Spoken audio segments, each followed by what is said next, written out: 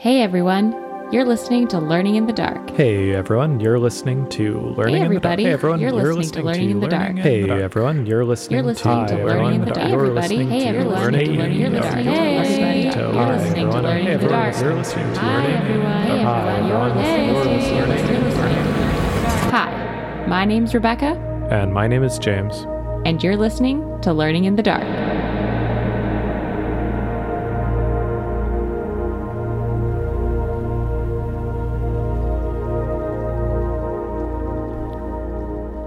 Hello, radiology residents, and welcome back to Learning in the Dark, the podcast aimed at making those dark on-call nights just a little brighter. My name's Rebecca. And my name's James, and we're your co-hosts. So this podcast targets those high-yield on-call pathologies that will prepare you for call, taking cases, and the boards. The game plan for today is to start with an approach. James will take us through a case like he would in rounds, letting us in on his approach and formatting through the classic 4 Ds of radiology: detect, describe, differential, and decision. The cases are available on our website, learninginthedark.com. Please follow along or just listen in as we embark on this fun radiologic journey. All right, James, what's our topic for today?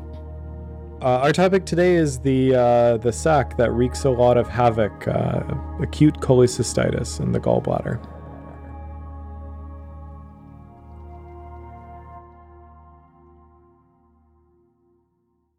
All right, James, take it away. What is your approach to imaging of the gallbladder?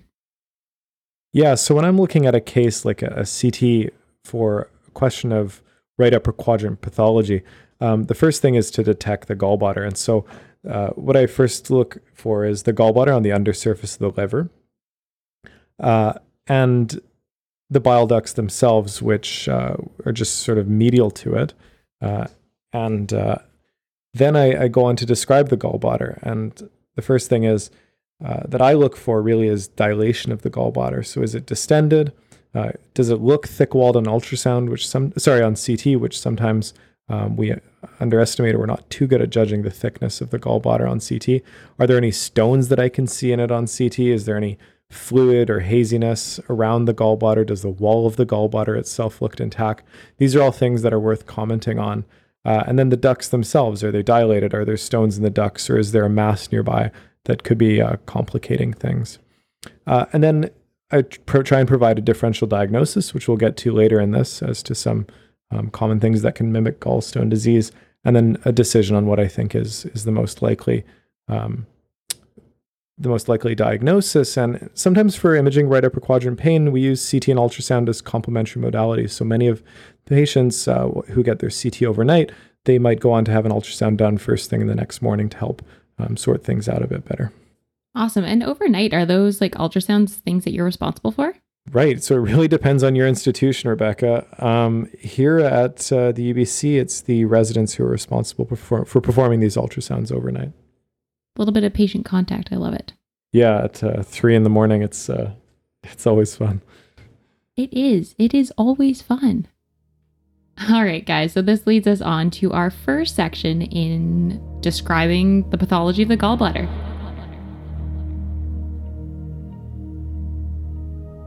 Learning objectives. Detect. 1. What is the epidemiology of gallstone disease?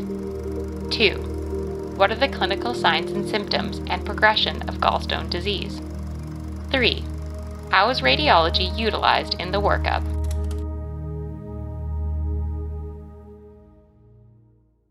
All right, so the epidemiology of gallbladder pathology is actually really interesting. 25 million Americans are estimated to have cholelithiasis, meaning stones that are present anywhere in the biliary system. 80% of cholelithiasis will be composed of cholesterol, and actually 90 to 95% of cases of acute cholecystitis are secondary to these gallstones. Acalculous cholecystitis comprises a whole other subset of cholecystitis and can be secondary to systemic infection, bile stasis, gallbladder ischemia, or cystic duct obstruction. The frustrating part is that 40% of patients that do present with cholecystitis will develop complications. So it really is important that we get a proper diagnosis and quickly. All right, Rebecca. So gallstone disease comes with a lot of fancy, long, and complicated either Greek or Latin words. So you'll hear words like cholelithiasis, cholecystolithiasis, choledocholithiasis thrown around. Basically, what these all refer to are stones present within different parts of the biliary systems, like you said. So cholecystolithiasis are stones within the gallbladder. Choledocholithiasis are stones within the bile ducts themselves. And in practice, I just try and keep things really simple for referring clinicians. And I just say there's stones in the gallbladder or there's stones in the common bile duct, because that way it's just trying to remove any of this sort of complicating language. That's awesome. Cholecystitis is gallbladder inflammation itself, which can be preceded by biliary colic, which are these pangs of pain that are classically described as being related to transient obstruction of the duct that drains the gallbladder, the cystic duct. And then lastly, another entity that you'll sometimes come across in terms of right upper quadrant pain is ascending cholangitis, which is when you have stasis, so stagnant bile for whatever reason, which leads to then biliary sepsis, which can be life-threatening because the liver is right next door. Totally makes sense. And actually really, really helpful because it kind of leads us into how patients present. So the stones in places that they are not supposed to be can cause colicky abdominal pain. And if you've ever seen a patient emerge, these patients are in quite a significant amount of pain, and then sometimes it goes away. But sometimes if it does persist, that means that the stone's probably stuck in one of this ductal system. Pain with deep palpation over the right upper quadrant is termed Murphy sign and can be exacerbated by an ultrasound probe. And that's indicative of cholecystitis. Risk factors for gallstone disease would be broken down into modifiable and non-modifiable. In terms of the modifiable, you have obesity, rapid weight loss, diet, drugs, and biliary stasis. In terms of non-modifiable, you've got age greater than 40, female, certain ethnicities, and surgical resection of the terminal ileum because that leads to poor absorption of biliary salts, a family history of gallstone disease, cirrhosis, and Crohn's disease. Anything that I missed there, James? I mean, that's more than I could list off the top of my head. In terms of the gallbladder itself, the anatomy of it's actually quite interesting. So it's located on the undersurface of the liver below segments 4 and 5, and it's got, like many things in the body, a number of different segments to it. So it's got the fundus, which is the little cap, the sort of blind-ended part of the gallbladder, which then tapers through the body to form the infundibulum. And there's a little outpouching just off the infundibulum called Hartmann's pouch, which is a really common place for gallstones to be stuck. And then you come into the neck of the gallbladder and the cystic duct, and then the cystic duct meets up with the common hepatic duct to form the common bile duct and then drains into the duodenum. All right, Rebecca, talk us through how we image right upper quadrant pain. All right. So actually the first go-to is ultrasound. It's your preferred first line because it's useful for the detection of gallstones. And then you have that sonographic Murphy sign. Push them with a probe. That actually confers a really high sensitivity for the presence of cholecystitis. CT would be the next go-to. It's not as good as ultrasound in the detection of the actual stones, but it's very helpful in terms of complicated gallbladder disease, which we'll get into a little bit later on in the podcast. Nuke med imaging can also be helpful. In terms of differentiating acute from chronic cholecystitis and in the context of an uncertain diagnosis where you don't definitively see the stones on either CT or ultrasound. And MRCP, meaning a heavily T2 weighted MRI that looks at the biliary system, can be very helpful in our imaging workup. And we're going to break this down today mostly into the ultrasound and CT findings. So James, how do I do this? Yeah, so the ultrasound for the gallbladder is optimally done with the patient fasting for at least a few hours before, both to help the gallbladder fill and to get rid of any excess bowel gas. So their pain and probably upset stomach is actually helping us? Amazing. That's one way of looking at it. So you can scan them underneath the ribs, sort of the subcostal or through the ribs, the intercostal views, and you often have to get the patient into a number of different positions on their back, and then I tend to get them into the decubitus position to see if any stones move around. And stones in the gallbladder are these mobile, uncomplicated stones rather, these mobile echogenic foci often show posterior acoustic shadowing. People describe what's called a wall echo sign, which is when you see the gallbladder wall and then a space which represents the bile, and then just a line of gallstones. And this sign describes a gallbladder that's packed with either one large or multiple small gallstones. And it's important to differentiate from things like emphysematous cholecystitis, which we'll get to later on. Really important to look at the gallbladder itself. One of the first things that I look for is gallbladder distension.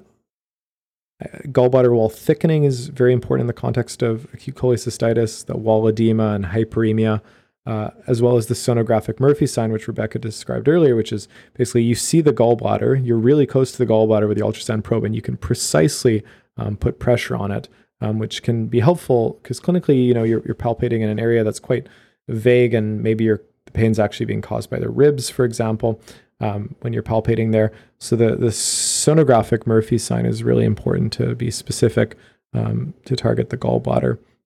And then I look at the ducts themselves.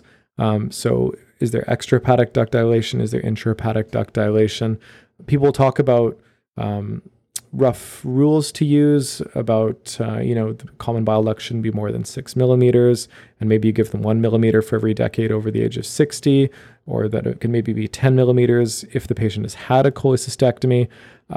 Generally, I try and compare it to a previous study if that's available, because sorting out duct dilation, particularly in somebody who's had a cholecystectomy before, can be challenging. Yeah, it's super important to make sure that it's like patient dependent, right? Yeah, exactly. Awesome. So what I'm hearing is basically look at the gallbladder, look at the ductal system, and look for stones.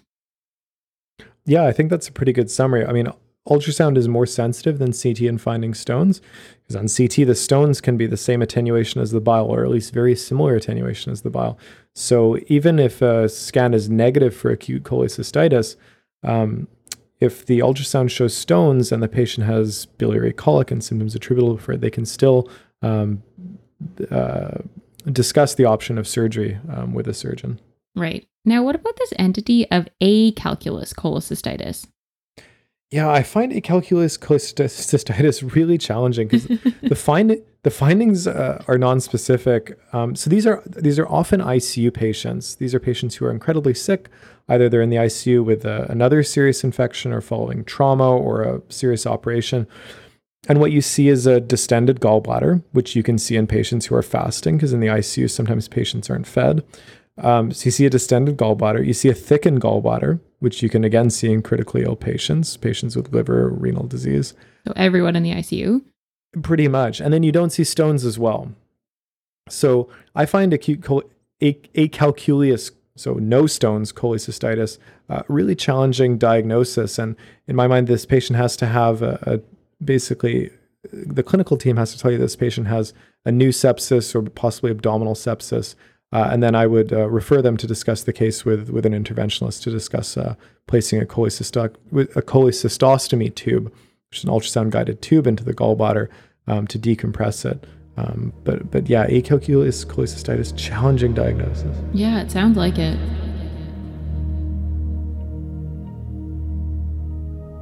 Learning objectives. Describe. 1. What is the imaging workup of gallstone disease? 2.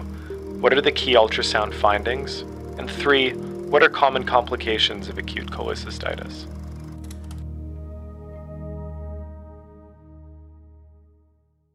So this leads us into our CT findings, which are often correlated with the ultrasound findings. So in terms of cholecystolithiasis, or just gallbladder stones, you can get variable findings on CT. Some are hyperattenuating, some are isoattenuating, just depending on the amount of calcification.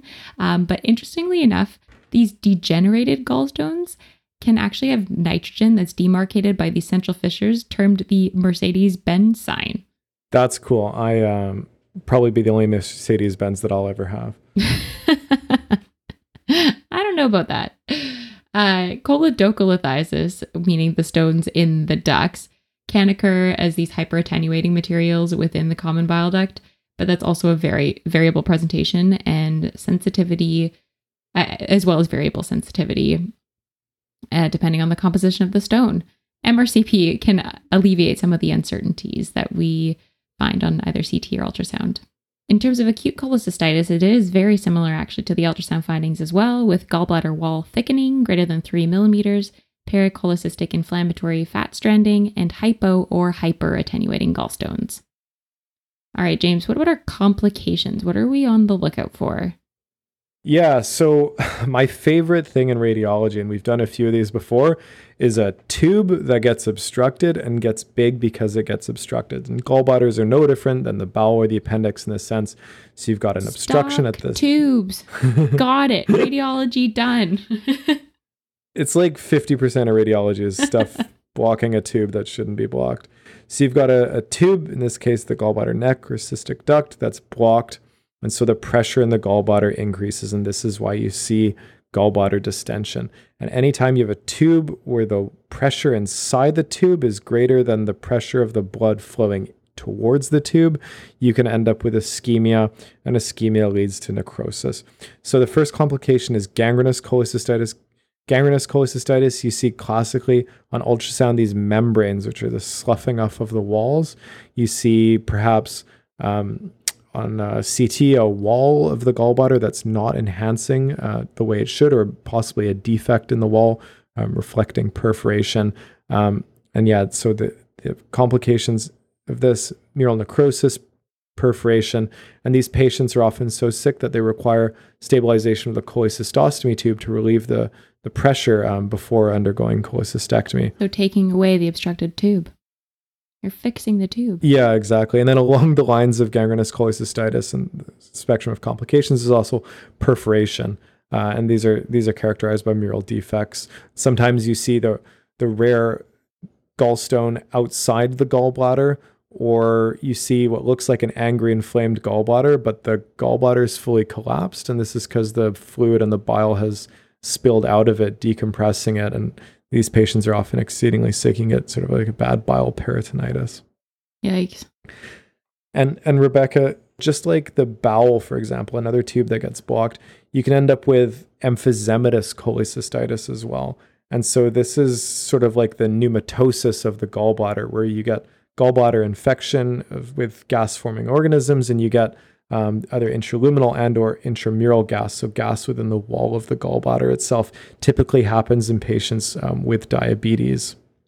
Okay, that's actually a really good way to remember it. Just gas-forming organisms. It's just a kind of another subset of another tube. Exactly, yeah.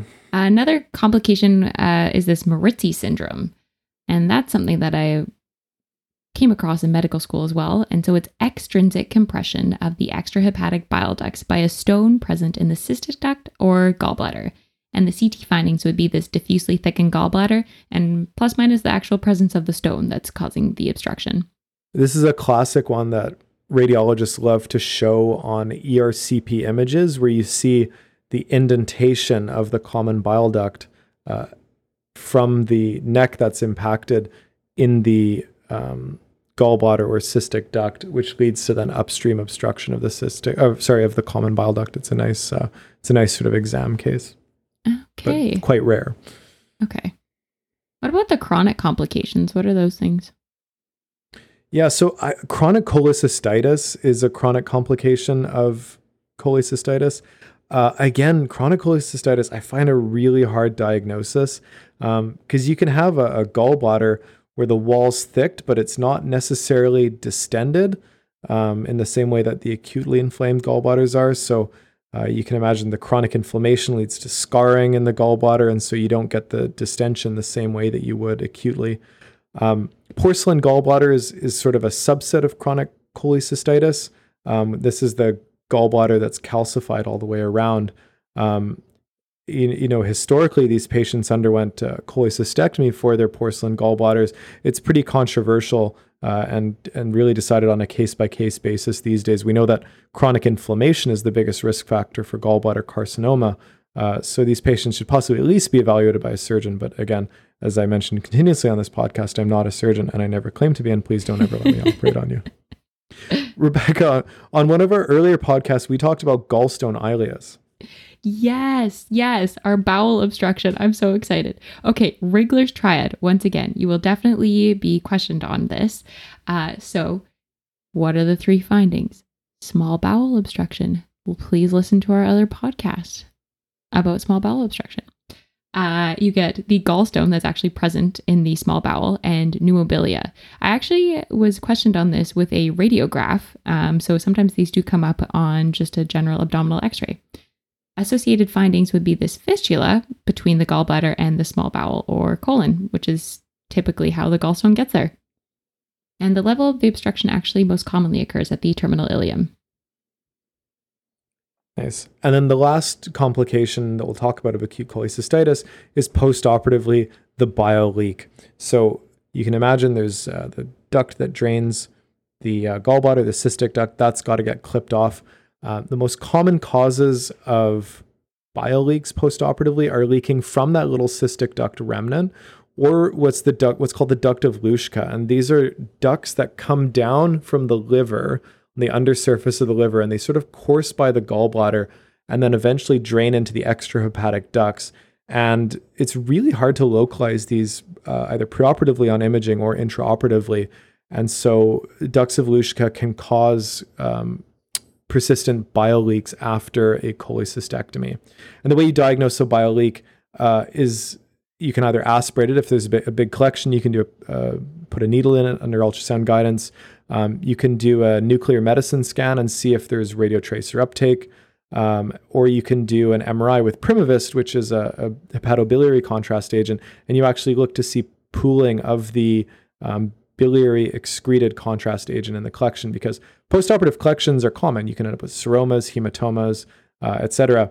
But bile leaks will basically continue to leak, so they are treated differently than hematomas or seromas.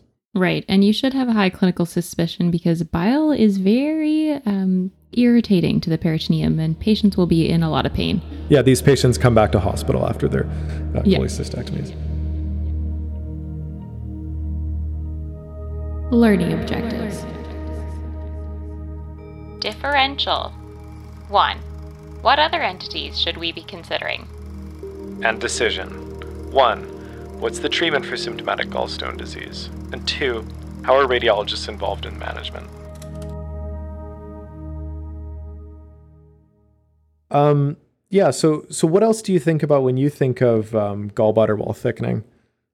So I think about things like gallbladder wall, like carcinoma, even like a postprandial physiological state when the gallbladder is all compressed. You basically see that wall that's collapsed down on itself and it kind of looks artificially thickened because of that, right? Yeah. Other things like secondary thickening from maybe liver disease or primary sclerosing cholangitis or certain infections. Oh, and gallbladder adenomyomatosis. Did I say that right, James? Yeah, I think so. Okay, awesome. And HLH as well. And then there's also another subset of differentials for gallbladder wall distension. Is that correct, James? Yeah, and like I mentioned earlier, just by fasting, your gallbladder distends. So it can sometimes be tricky to tell the difference between a fasted gallbladder and an inflamed gallbladder, especially if there's other things going on like generalized edema or like some of the causes of gallbladder wall thickening that you mentioned earlier. Gotcha. So basically when you're doing this differential, you should think about things that can cause thickening of the walls and things that can cause the actual distension of the organ. Yeah, and other things that cause distension are things like TPN, for example, because you're not eating, your gallbladder is not contracting. You want to look at the thickening and the distension, and if you see both of them together in the right context, especially with the right history, the right physical exam, the right lab findings, and then sometimes you do require both CT and ultrasound to suss things out. Amazing. So that leads us down to our decision. Finally, we're fixing the patient. So things is kind of a stepwise progression as per usual. You've got non-operative management, so pain control, pain, IV fluids and antibiotics. Operative management being cholecystectomy. Usually they start with laparoscopic with conversion to open in the context of challenging cases or difficult anatomy, or if there's any other complications that would warrant an open procedure. And once again, I'm not a surgeon either. Cholecystostomy tube, as James has alluded to throughout the podcast. And so that's basically tube into a blocked, or like a smaller tube into a blocked tube. Is that right? Yeah. It's when you drain the gallbladder from the outside to replace the tube that normally drains it. Great. And that can be done under ultrasound guidance. Have you seen a lot of these placed? Yeah, I think they're being done more and more often before a cholecystectomy that would be performed at a later date. So either for very ill patients or for complicated cases or cases where there's a few things going on. I think that this is a viable option once the patient's been evaluated by a surgeon. Yeah, I was going to say during off service, we placed actually a couple of these, or at least radiology did when I was on Gen Surg. And it was very helpful. We had a very, very complicated perforated gallbladder case, and the imaging findings, thankfully, did not match up with his clinical presentation because it was just craziness wreaking havoc in his abdomen. But he was just sitting there going like, yeah, I don't really feel like eating. I'm okay. It was just one of those things that it was cool to see how helpful that tube can be. Yeah, absolutely. And relieving symptoms. Wish we could use them for other things. Yeah, no kidding.